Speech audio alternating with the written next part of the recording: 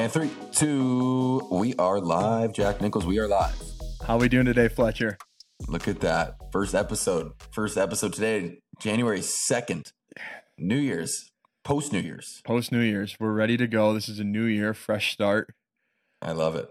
New podcast, new start. So I'll get right into it. This is the No One Told Me Hockey Podcast with myself, Jack Nichols, and my boy Fletcher Feynman over there on the other side. I'm just going to give a quick intro since this is episode 1 of the podcast. So the way we got the start on this podcast was I had just finished school, kind of out of hockey, and I was looking kind of to stay in hockey, but not necessarily be on the ice or anything.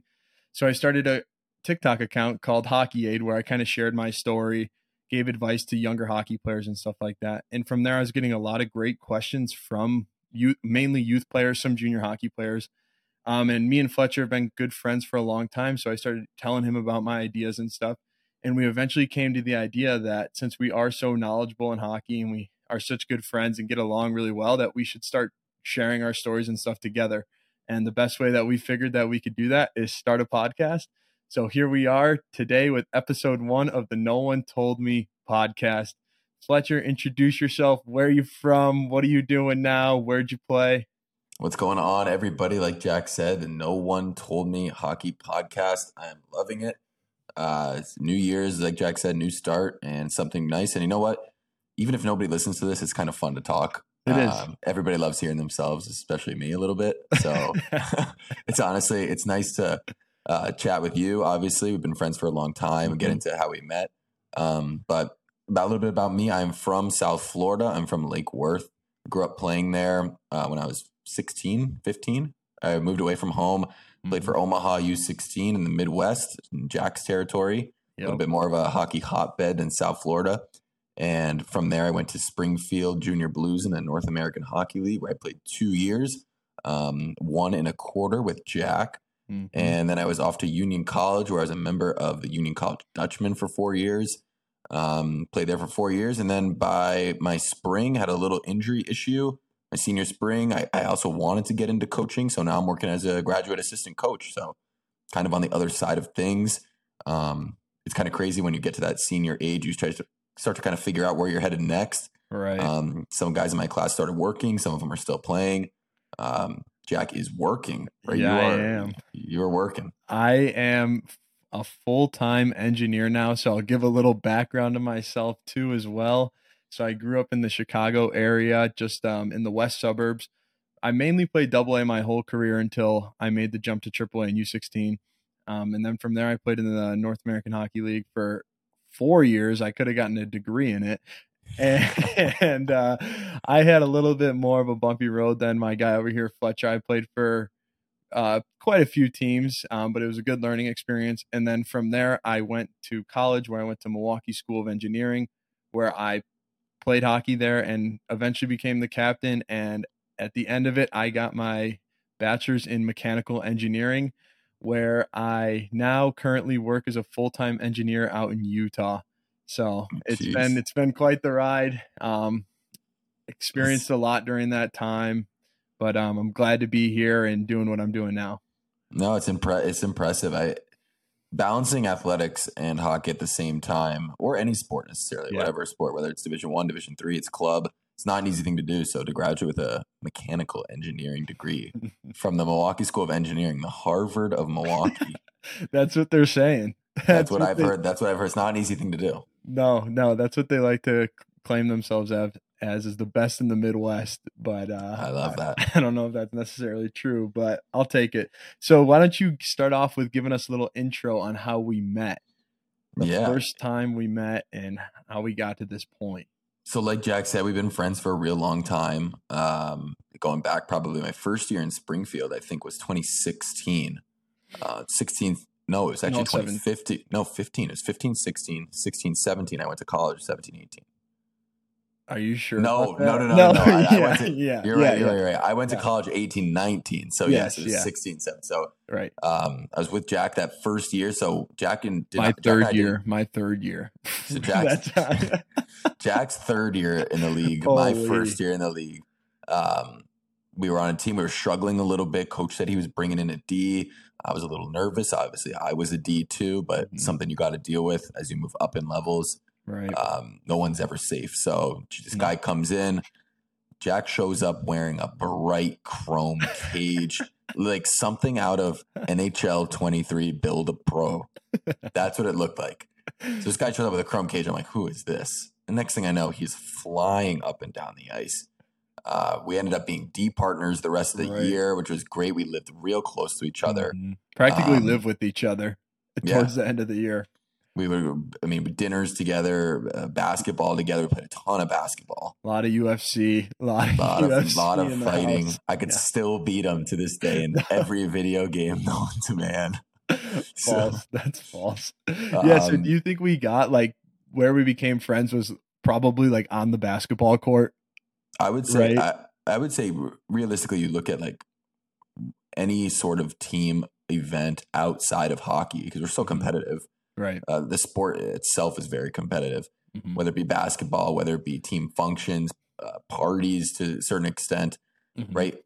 Those 3-on-3 basketball games that we played at the YMCA with probably more intense than some of our practices and games. Oh, 100%. I remember, like, I still to this day remember like going to the Y like almost every single night and playing, whether it was like 1-on-1 or like we played like 21 or whatever it was, or if we had enough guys for 3-on-3. Like it probably wasn't, we kept it within a good range, but we definitely at times were picking up the pace and pushing it a little bit. I want to say that there were certain times throughout those 2 years, especially throughout the year and a quarter or so that we were together, where I think I got into full screaming matches with teammates over guys not either playing enough D or not passing offensively. The games got intense. I was getting like shooting reps outside of us playing games. I'd go to the Y and like get my shots up. So when we played basketball, I was like ready. I was training for 2 sports at one time. I love it. So that's how we met. Springfield Junior Blues, North American Hockey League. And then that second year, little injury trouble, a couple bad bounces. Jack ends up getting cut/traded essentially. Right. Yeah. So I pretty much got cut. And then from there I went out and played in the NCDC just started that year. So I felt like that could be a good league outside of the NA at that point. And one of our, I'll just say people that Fletcher and I both know, Vince, he helped me get to the Junior Bruins that year. So I ended up finishing the year with Junior Bruins, which I think was a good move. I liked living out there and I had a lot of fun and we won a lot of games, which was it was a nice change of pace.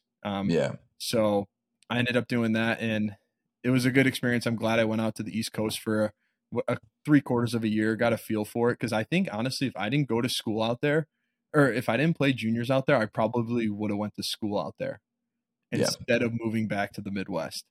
That's totally fair. Yeah. So I'm glad I got out there and experienced it for like a 3/4 of a year. And then I was ready to move back to the Midwest and like maybe live a little bit closer to home and go to school closer to home.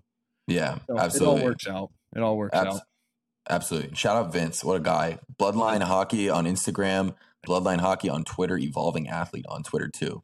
Great guy. Great guy. He's a good guy to work with. He knows a lot about hockey and the mental game and stuff like that.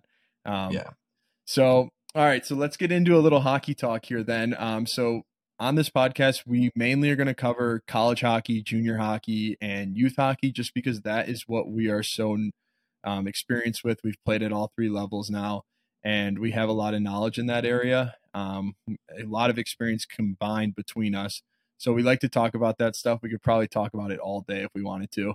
Yeah. So I'm going to pose a question here for you. What do you think the biggest difference is between the USHL, which is tier 1, and then the NAL and the NCDC, which is tier 2 in the United States? Yeah. So I would probably answer this in 2 separate parts. So I'm going to look at it individually. I think we could look at it together like that. And then we could look at it from a player like a content standpoint, like what's in each league. Right. From what's in each league, I'm going to probably argue that the USHL is a younger, more skilled, high-paced league. 100%. So if you're an older, late bloomer, right, that may not be the league for you right out of youth hockey. Right. It may take a couple of years to get there. And they have age limit rule too. So Yes. that automatically puts a cap on the amount of guys that are aging out that year. I think they can only have 4 Yep. on the roster. So that automatically makes it a younger league right off the start. Absolutely. And then we look at the North American League. It's a little bit older, It's got some Division I commits, right? More and more as the years go on. There's so many good hockey players out there. Right. A lot of D3 as well. I mean, the stigma around the difference between Division I and Division III hockey is large in the hockey community, but now coaching at Division III and having experienced Division I, the difference is very slim, very slim. So it shows how good that league is. NCDC, some guys out, it's more so out east. It is primarily out east. Right. A lot of players will stay close to home. Some Division I players, Division III players as well. Right. So like Jack said, Tier 1, Tier 2, D3. From an individual standpoint, I would say that the USHL difference, North American League and NCDC, is the two things that you see at every level that are different from each other: skating and passing. Yeah, I think that's what I totally agree. Like if you skate, like if you go out and skate with a USHL guy and an all guy, like you can tell if they're wearing the same gear, you could tell, I think, which one played in which league based off of those two things. I think. I think every level, it's every level. You talk about professional differences, whether it be NHL, AHL, and Coast, it's passing, right? Guys at the NHL level aren't necessarily missing passes in practice. Yeah.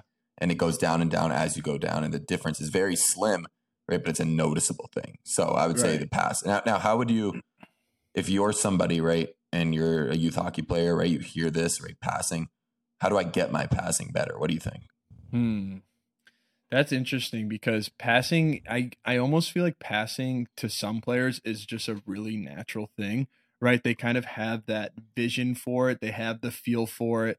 You know, they see those like under a stick, like the triangle and stuff. They can see those kind of lanes in between, players and stuff on how to get the puck to specific guys.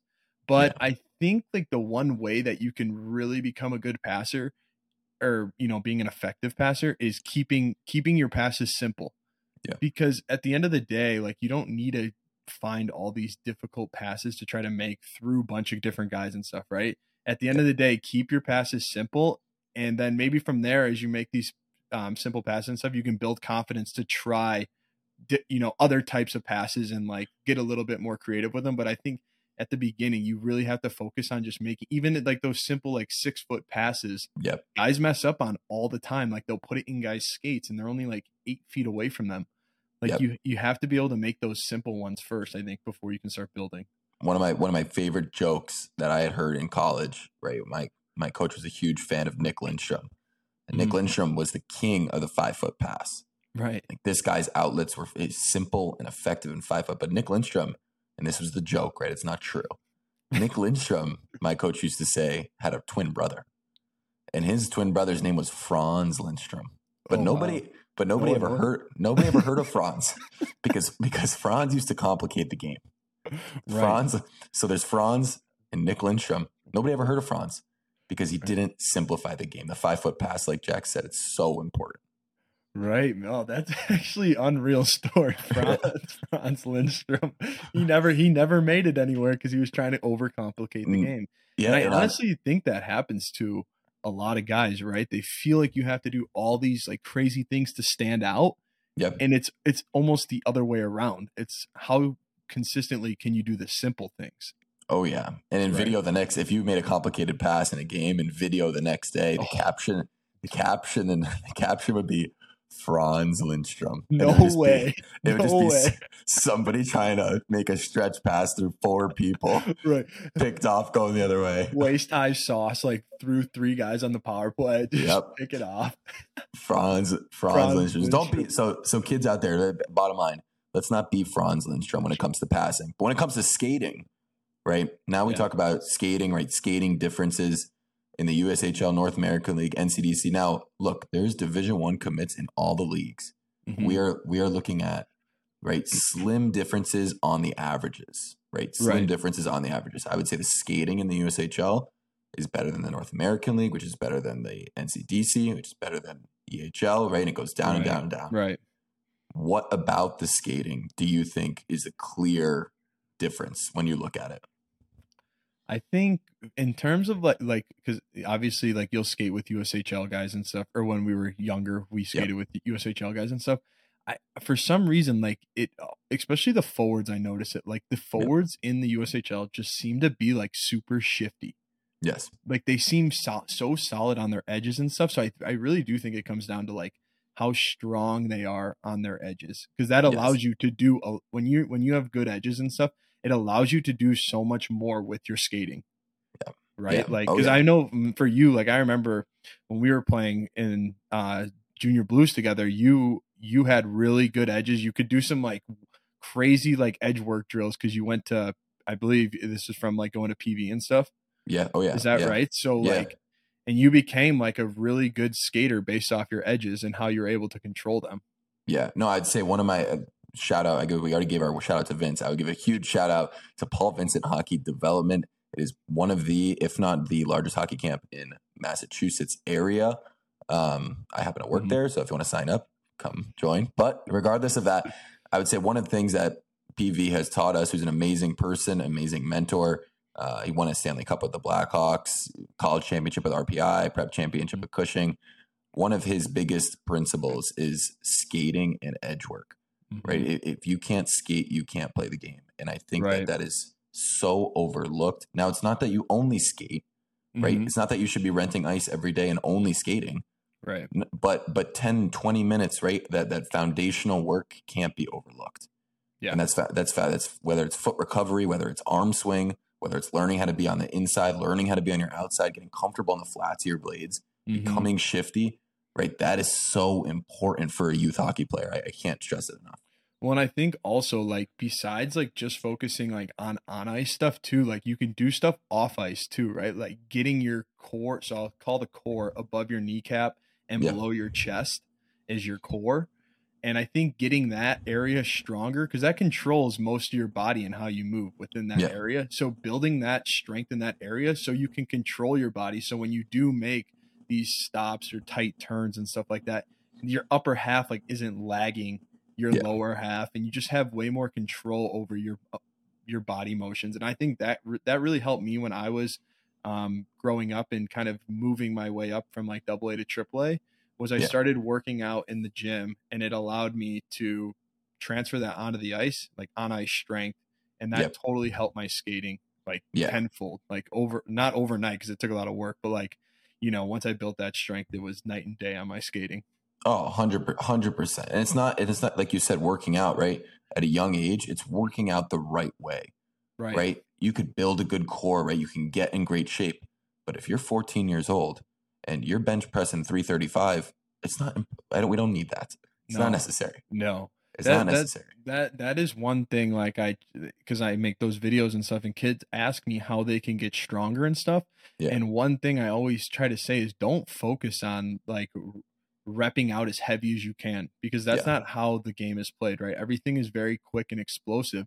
So like for me, what worked for me and stuff too is going to a lighter weight and descending slow and then exploding out of those lifts and stuff. So focus on lighter weight, more explosive than, you know, some people just want to focus on how much they can lift. Yeah, absolutely. But at the end of the day, I don't think that is as effective in building, you know, hockey strength.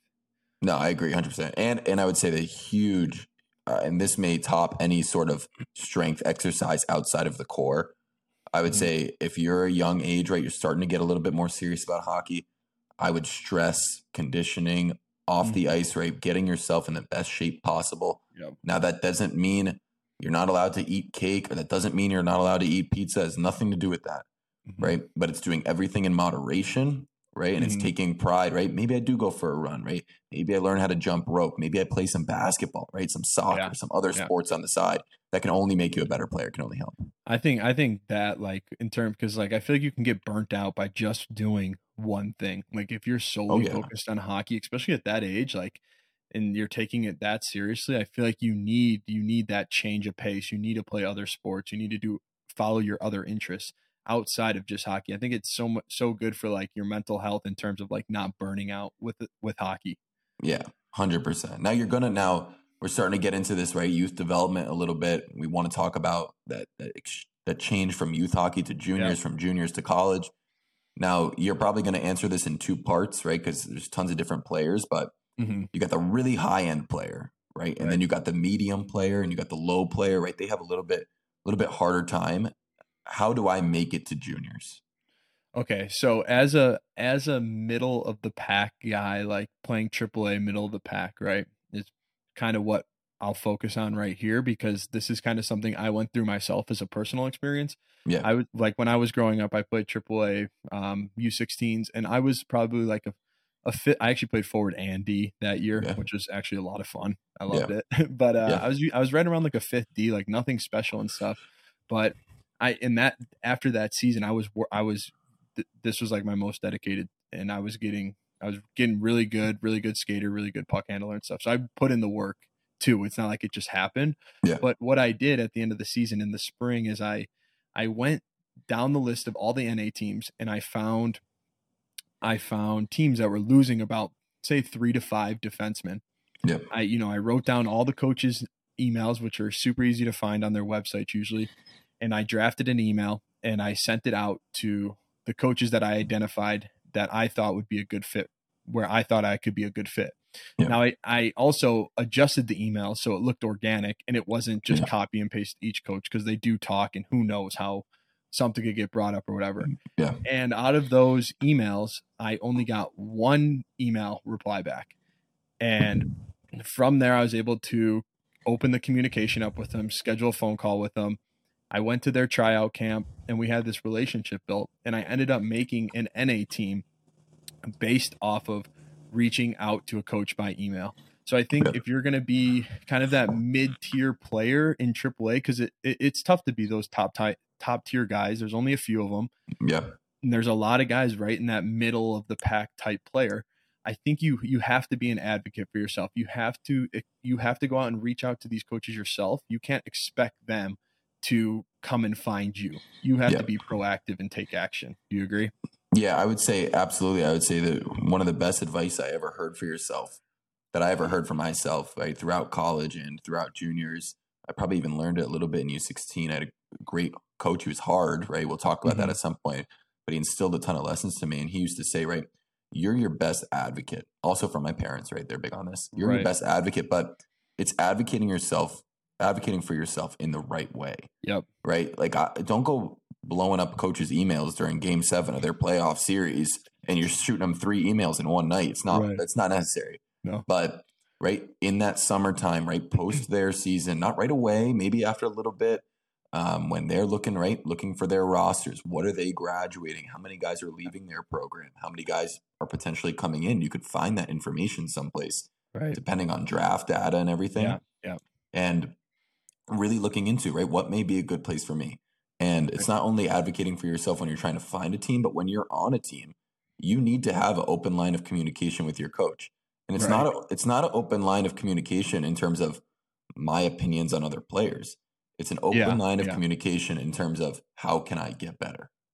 Right. So and I think a lot of players, I mean, I went through it myself too. Like, you're so nervous of what the coach is thinking that you're almost like scared to talk to him because you don't want to like offend him or say the wrong thing to him or you know, give him a bad impression and something. So you definitely, like you just said, you have to be like, because they're, you know, coaches have emotions too. They have opinions and stuff. So it's like you have to be natural and, you know, be yourself. Cause I don't like when people are fake or whatever. I think it's important to be yourself and who you are. But then depending on who you are, you need to be able to adjust it to be able to, you know, I don't know, not offend him, but like handle the conversation the correct way.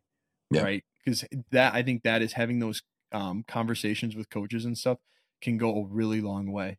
I think it's so important, even if it's instilling those lessons at the youth level. And I remember one of the first times I had to do this. Jack, I don't think you know the story. I was a squirt. Oh, right. I was on the Florida Alliance. I was so young. Oh my and God. I lied to my parents. I don't know what I lied over. I think it was calling my grandfather.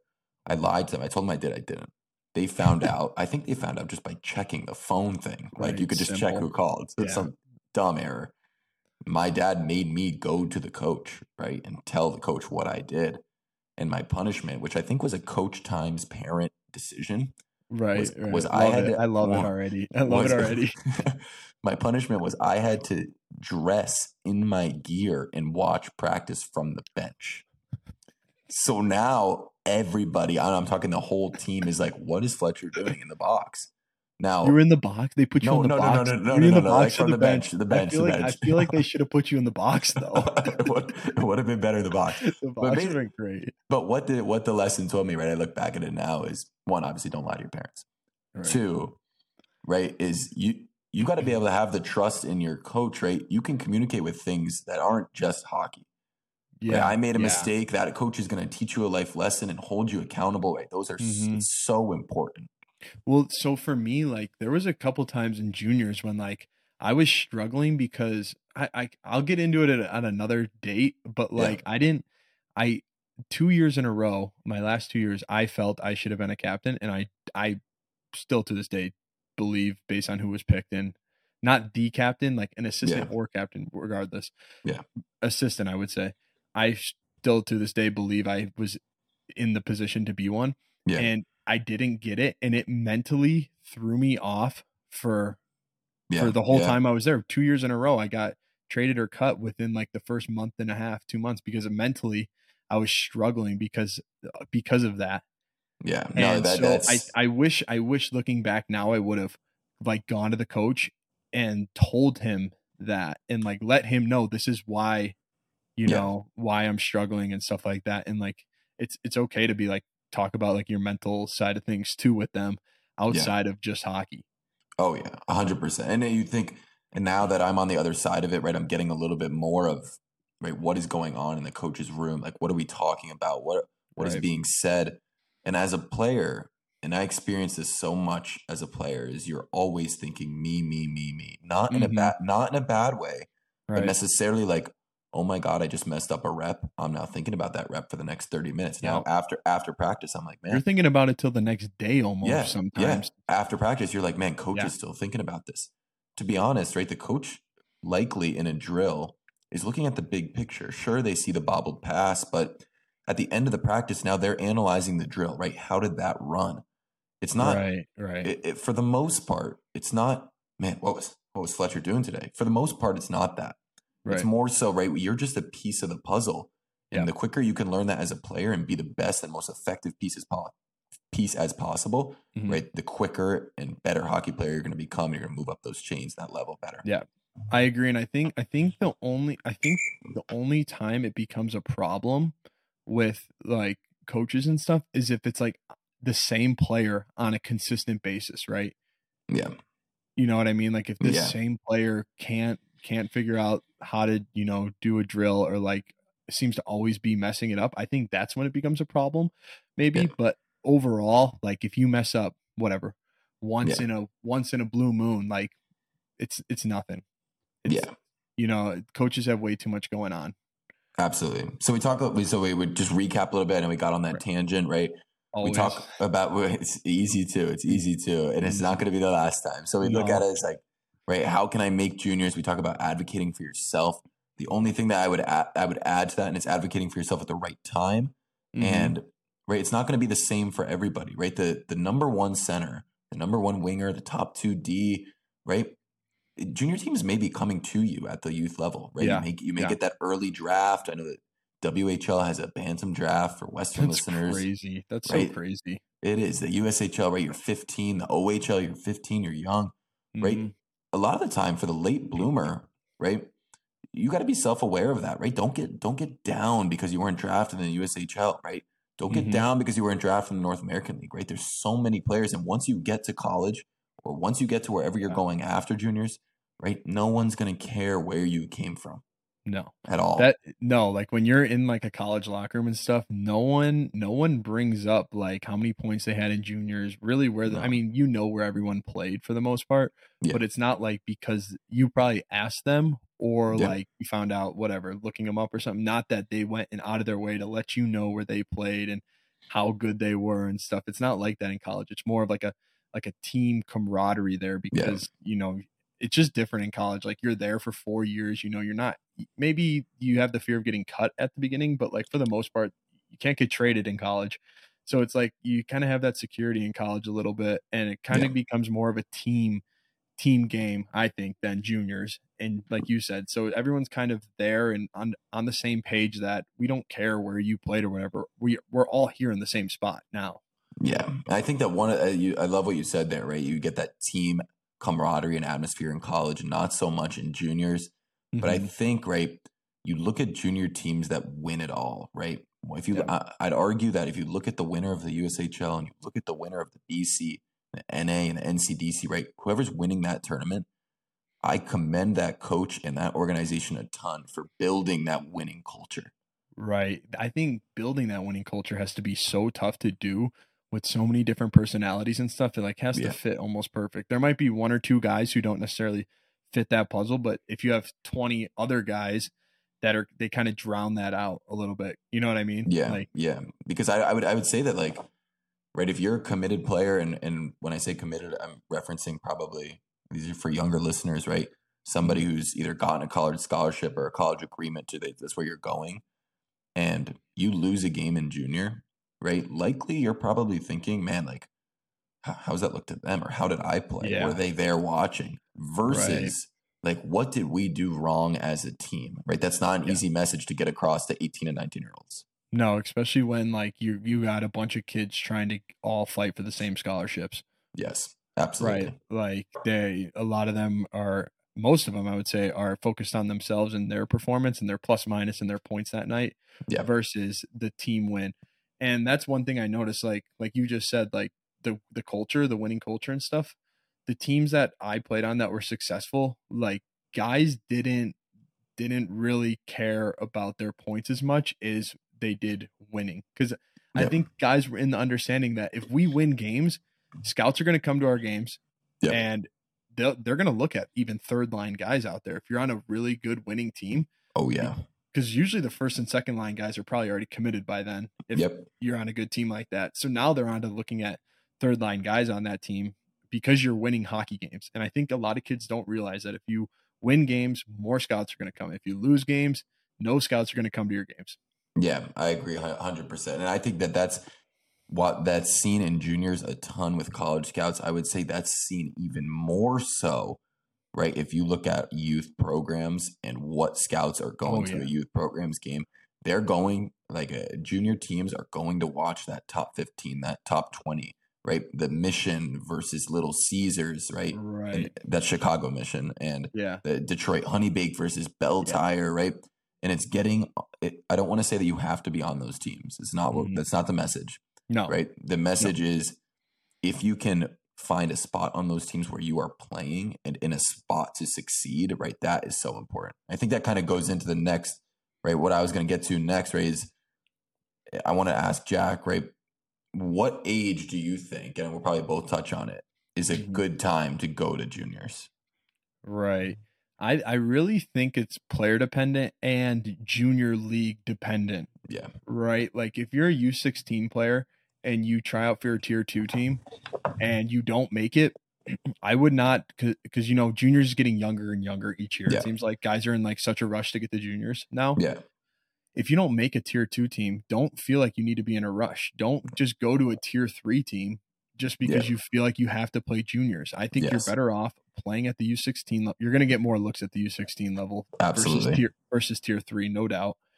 And you're better off staying at U16 and playing another year or two developing. So, to answer the question though, I really think it's better. It's really player dependent, and I think it depends on kind of what your role is on the team.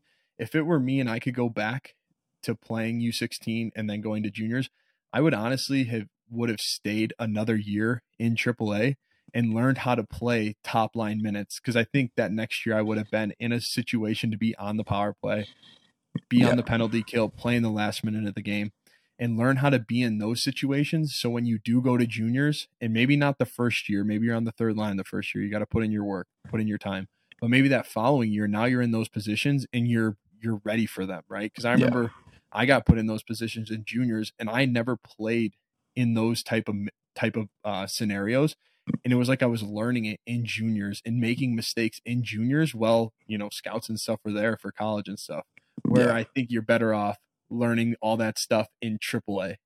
Yes, I would say that youth time period, right? And I'm talking like the high level youth, like U16 AAA, U18 AAA, depending on the program, right? There's some great programs out there for U18 AAA. Shattuck St. Mary does a great job.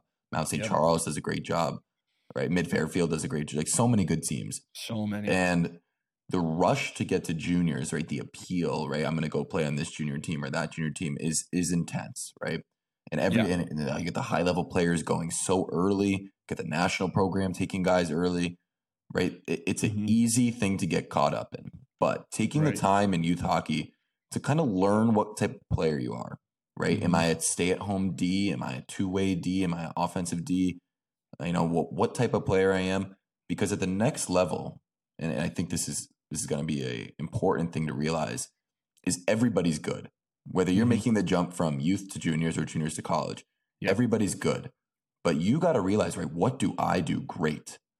Right? Because that's what's going to set you aside, right? If you look at, I would say, look at the guys at pro, right? Everybody can defend, right? For the most part.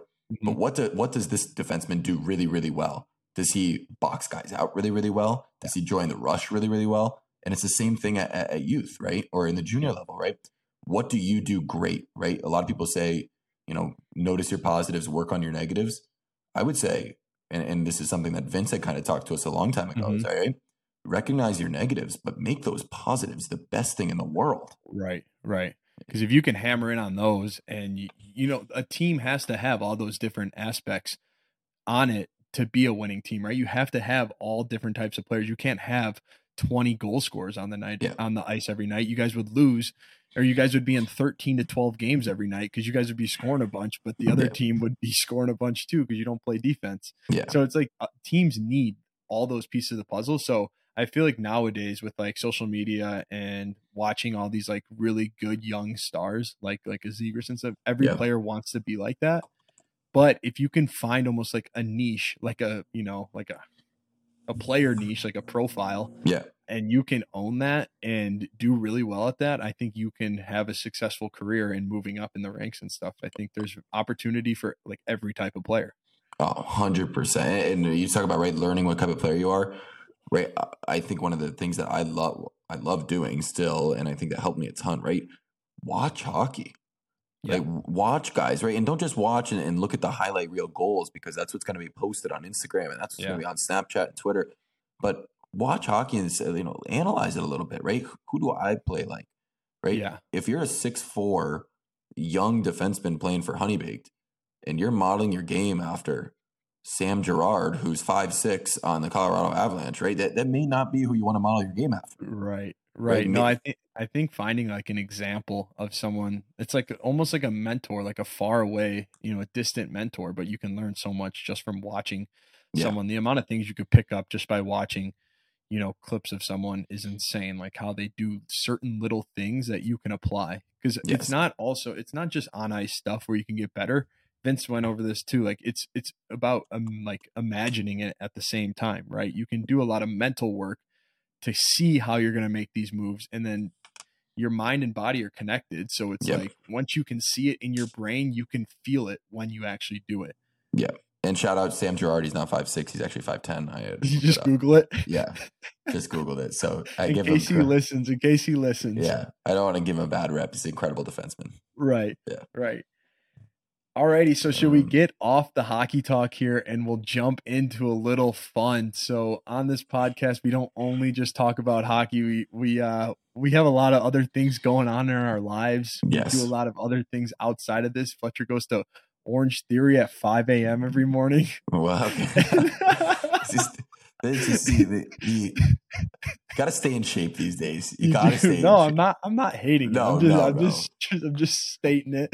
No, so we do a lot of other things outside of hockey related stuff. So one thing I want to bring up, as it is the new year, what is something that you want to accomplish in the year of 2023? Anything that you have thought of that is like, I want to go for this? I would say this may not be expected by some, right? But I want to read more. I love reading.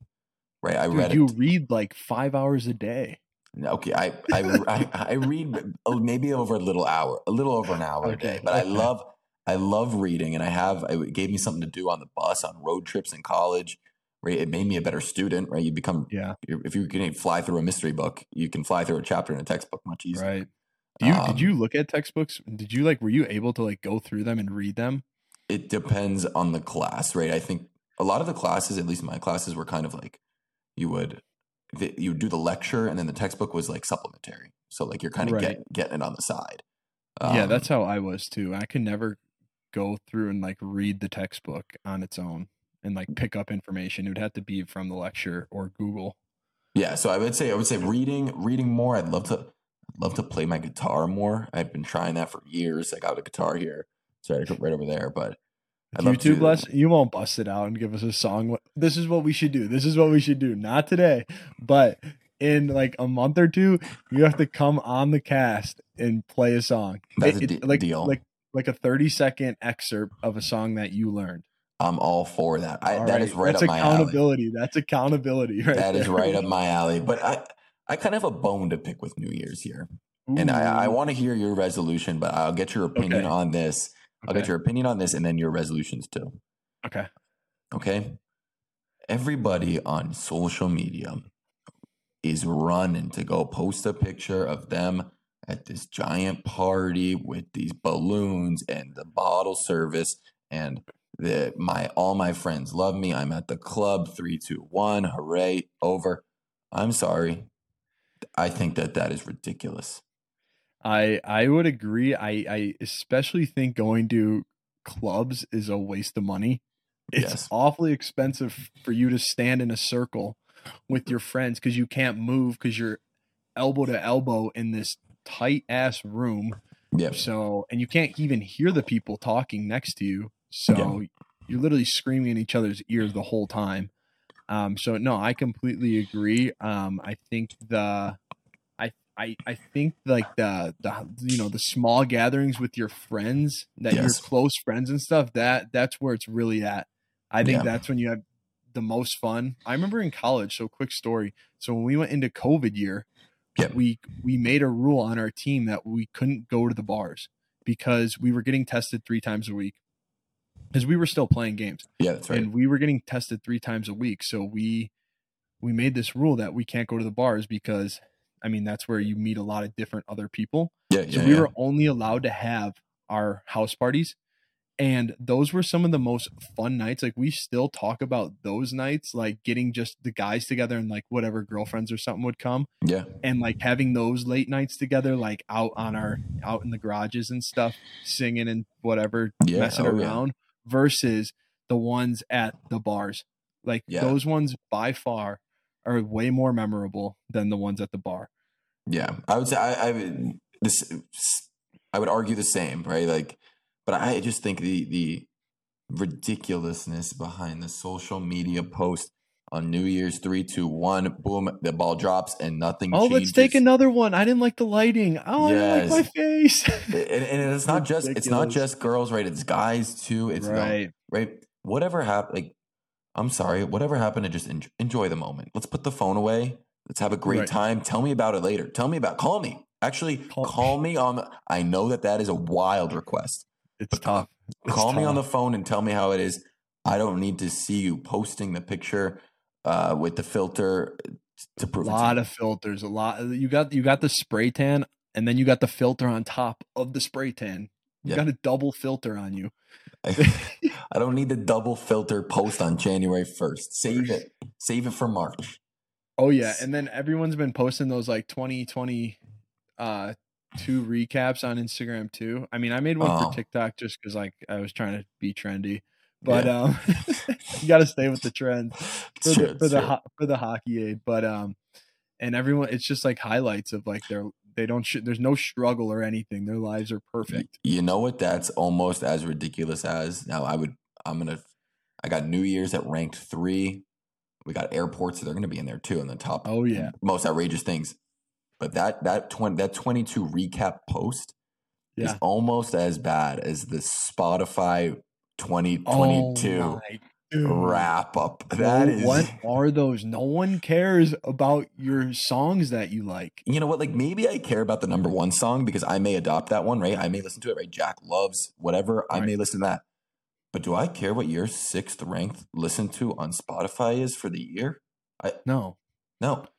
Also, a thing about the Spotify rap is people post like how many minutes they listen to. Are they brag? Is that a brag? That is that like a humble brag that like, oh, I listened to more minutes than you did? Yeah, I don't know because it's a little worrisome because if you're not traveling and you're not in the car or you're not cleaning, right? Where are you listening to music while you're studying? That's not going to be an efficient tactic, at least in my opinion. I do not know how people do that. Listen to music and study and stuff. I got to be dialed in one thought at a time. Yeah, well, you can't multitask as much as people wish they could multitask. My coach used to say, this is a great quote. This guy's got quotes, man. This guy had legendary quotes. He used to say, you can't walk and chew bubblegum at the same time. Right? Like you would hope that you could, right? Right. But if I was on the ice, right, and I'm trying to stick handle it and pass it at the same time, or I'm trying to point guys out, but I'm not covering my own guy, he's worry about one thing at a time. Right? We want to see if we can walk and chew bubblegum, but sometimes we can't. Now, it doesn't make a lot of sense. Right. And maybe it's only funny for me because I'm reliving it. Right. But this is what I'm saying. It's like a random quote that he said one day. You know what? I love it. So all the listeners that what is this guy saying? I think it's a good quote. So. I agree. It's tough to chew bubble gum and walk at the same time. It's tough. I agree. I love it. All right. So I'll get into it. So I'm going to give my resolution. It's not even a resolution. It's just, I feel like setting goals helps me get stuff done because if I don't, I seem to be able to get off track. The one, me and Fletcher have talked about this before today, but he doesn't know what I'm going to say because we haven't talked about it in a while. But I think for the year of 2023, I want to do a triathlon. I like that a lot. I think that's a good way of being able to shift my athletic mode because not playing hockey now, it can be tough to get up and go to the gym without having a purpose or a goal. Yeah. Like when you were in hockey, right? It's super easy. Like your goal is to, whatever your purpose is, like get to college or get drafted in the NHL. So you have like that purpose. Now, I mean, what is my engineering job doesn't require me to go and run up a telephone pole to fix something. So it's like I could sit at a desk all day and I'm still going to be the same. So my athletic goal for 2023 is to compete in a triathlon. I'm thinking probably around, because I live in Utah now, so Vegas and like Arizona aren't that far from me, and it gets warm there a little bit earlier. So I'm thinking around the April time frame. Train for like 3 months starting in February. That's my goal. Yeah, I don't even have a bike. But I'm going to do a triathlon. I'm less so worried about. I support you 100%. I always will. I'm less so worried about the bike. I'm more so worried about where are you going to train in the pool. Well, we got at my gym, we got one of those little lap pools. That's kind of my goal right now. Is just that, or that's kind of my plan. It works. But we also have the Olympic training centers here too, so I'm thinking I might be able to find a bigger pool. Like they say in Jaws, I think we're going to need a bigger pool. Yeah, we're going to need something here because I don't think that little lap pool is going to do it. And I'm also worried about the swimming just in general. Yeah. Like I could go man down, like get a cramp, and I'm just now out in the middle of a lake. I got bad ears, so I'm gonna struggle with that to begin with. You got bad ears? I'm going to get like swimmer's ear mid-swim or something, an infection. Dude, have you ever had vertigo? I got vertigo from going, I think this is how it happened, going too deep in the pool one time. Oh my God. Probably the worst thing ever. You can't even stand up without falling over. And you're sick to your stomach. Oh. It doesn't sound good. I do want to go circle back to something. We were talking about some things that irritate us a little bit. And I started doing a little ranking. Right. And I had the Spotify. I had the Spotify number 1. I like the rankings. The New Year's post around 3 and sitting at number 2. I said airports. Yeah. I said airports, and it's Christmas time, right? Post Christmas, post Hanukkah. We're coming off New Year's, a lot of traveling going on. And in my last little trip boy, I experienced some wild events. Foul behavior. Foul. It's scary. It's scary. It's not appropriate. It is not appropriate the way people are acting in the airport. What were you dealing with? Now, I got a couple. There's a comedian, Sebastian Maniscalco. He's a very famous comedian. He's so funny. My favorite comedian of all time. And he said something. I don't remember what the exact quote was, but he said something like, "These are the people that we're going to trial with. If we're ever like convicted of something, and this is the jury, we are in big trouble." That's what he said. Oh yeah. You're done. You're done. And the guy sitting next to me, we're delayed 3 hours, right? We're already on the plane and we're delayed 3 hours. This is an issue. The guy sitting next to me whips out a full-blown pepperoni and garlic pizza. I'm not talking a personal pizza. I'm talking a full 18-inch pizza. He flops open that thing. So when you say garlic, was it like a garlic sauce or was it like garlic on it? Like pepperoni slices and garlic slices on the pizza. Wait, there was garlic? Yes. There was like garlic slices on Yes. it? Yeah. Dude, that is illegal. You cannot have that on an airplane. No, stick to the protein bar or like the little turkey wrap that's like this big that you could buy for $45 at the shop. But it's a great deal. That pizza was probably like $100. But do not bring the tuna sandwich, clam chowder, pepperoni pizza onto the airplane. So was his box? So you know how the box flips open? Did he flip that? Did he flip that box onto your? He could have easily flipped that onto your tray table. Now you guys are sharing. Now you guys are sharing a pizza. There was no one in the middle, so he could have gone with the side flip. Would you have been pissed if he flipped that side right into the middle seat? Now I think if you're on a plane and there's no middle seat, this is an opportunity as an athlete / competitor. You got to gain that space first. So I put my legs right through that. You did.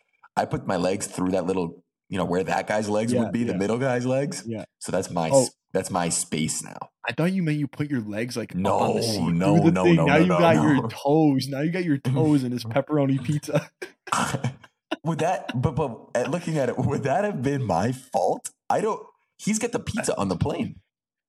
I don't know. The feet up might be just as bad. I see this often when people have their own row. They feel like they take the liberty to make it their bed. And I really, come on, you're 40 years old. What are you spreading out across 3 seats for? And you know what the worst part is nobody, or for the majority, right? Your legs are going into the aisle now. And now you've turned that into your own bed, and the poor flight attendants are trying to do the cart. And you got noise canceling headphones in that. The plane could be going down, and you have no idea. And you're in a comfortable. At least you're comfortable, right? And the poor flight attendants kind of touching the legs, like, "Hey, excuse me, can I get through?" And you're out like a light. I think that's an uncomfortable position. But you know what I do? You know what I do is, as a flight attendant, if I have that cart and they're laying down in their toes, or I give it a little jam right into the toes, right into the toes. I give them a cross check right into the toes. I was gonna say you could kind of gain, like I talked about, gaining your space, right? A competitor, you could kind of, that's your space, flight attendant. Take that thing. That 100%. There's been multiple times where a flight attendant, because I like sitting in the aisle because like I got long legs and stuff. Yeah. And the amount of times like a flight attendant is like wrecked my toe or knee. Yep. I don't blame them though. If you're doing that, 3 flights a day. Yeah. I can't even imagine the creatures they see in a day. It's gotta be absurd. Now, not just creatures and humans. What about creatures and animals? We'll call it animals on the plane. Mainly dogs. I have seen a few cats too, but I when we were kids, right, this really wasn't a problem, right? No. Everyone, if they had a dog, if it was a Shih Tzu sized dog, it was in a little bag, no problem. Didn't make a sound. If it was bigger than that, it's under the plane. You don't even see the thing. Yep. Nowadays, it's like a petting zoo out there. You got dogs on no leashes. They're walking down like the moving walkway. It's a free for all. It's practically a dog park. Well, one, it's a dog park, and two, right? The owner of the dog, I think, kind of takes on the persona of the dog. Oh, 100%. 100%. And you got some owner, right? If you're bringing your dog onto an airplane, you need to know that people are going to try to pet it. I think that's just a given. Right. So if I reach Do you down, pet dogs in public? I don't pet dogs in public. I think it depends on what is my proximity to the dog. I'm not going out of my way You don't walk across the street to to pet a go dog. pet the dog. But if this dog and I are potentially in line for the airplane You're gonna pet and it. he's right next to me, I may reach down. If he starts sniffing my I leg, kind of got a problem with that, Fletch. you're telling me No, I don't touch random dogs. you're telling me if the dog is sniffing your leg, you're not acknowledging him? I look down and I move my leg away from him because I don't want him sniffing my leg. That's what happens. Fair. That's fair. But don't bring him on. Anyway, don't bring him on the plane. If you need it, right? If you need it, I'm all for it. If you service dog, great. Let the dog do a Right. service. I'm all for it.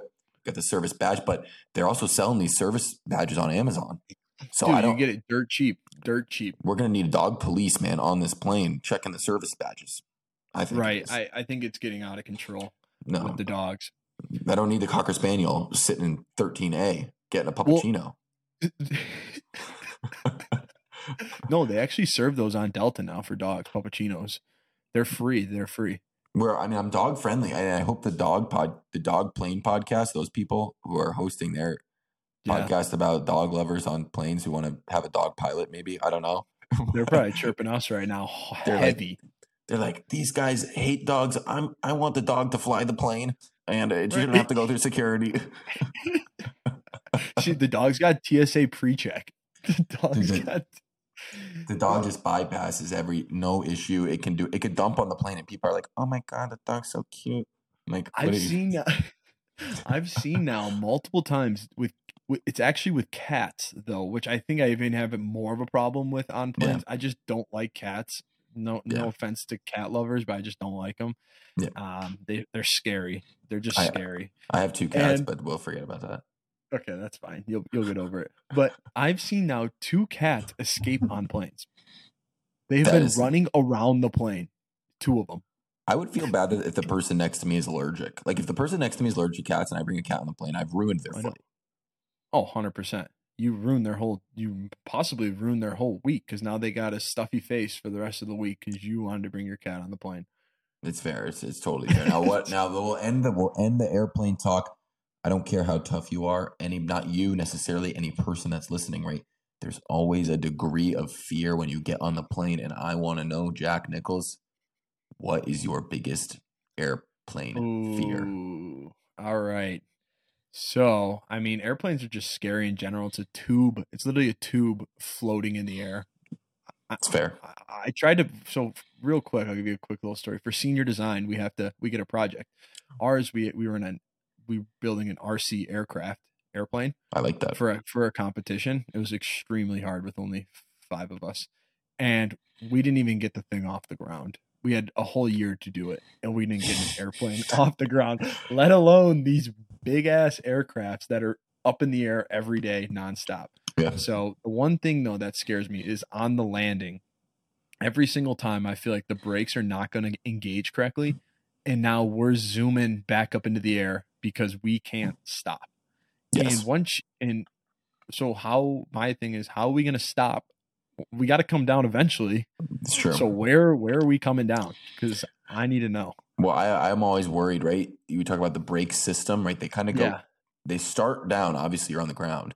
You get into the air and they come up, right? I'm worried they're getting stuck, right? I know. That little, you kind of get surprised, right? When you're landing, they kind of put them down kind of high, right? Maybe that's they put them down kind of high, and that noise is a loud noise, like that. It's kind of like a loud noise like that. Right.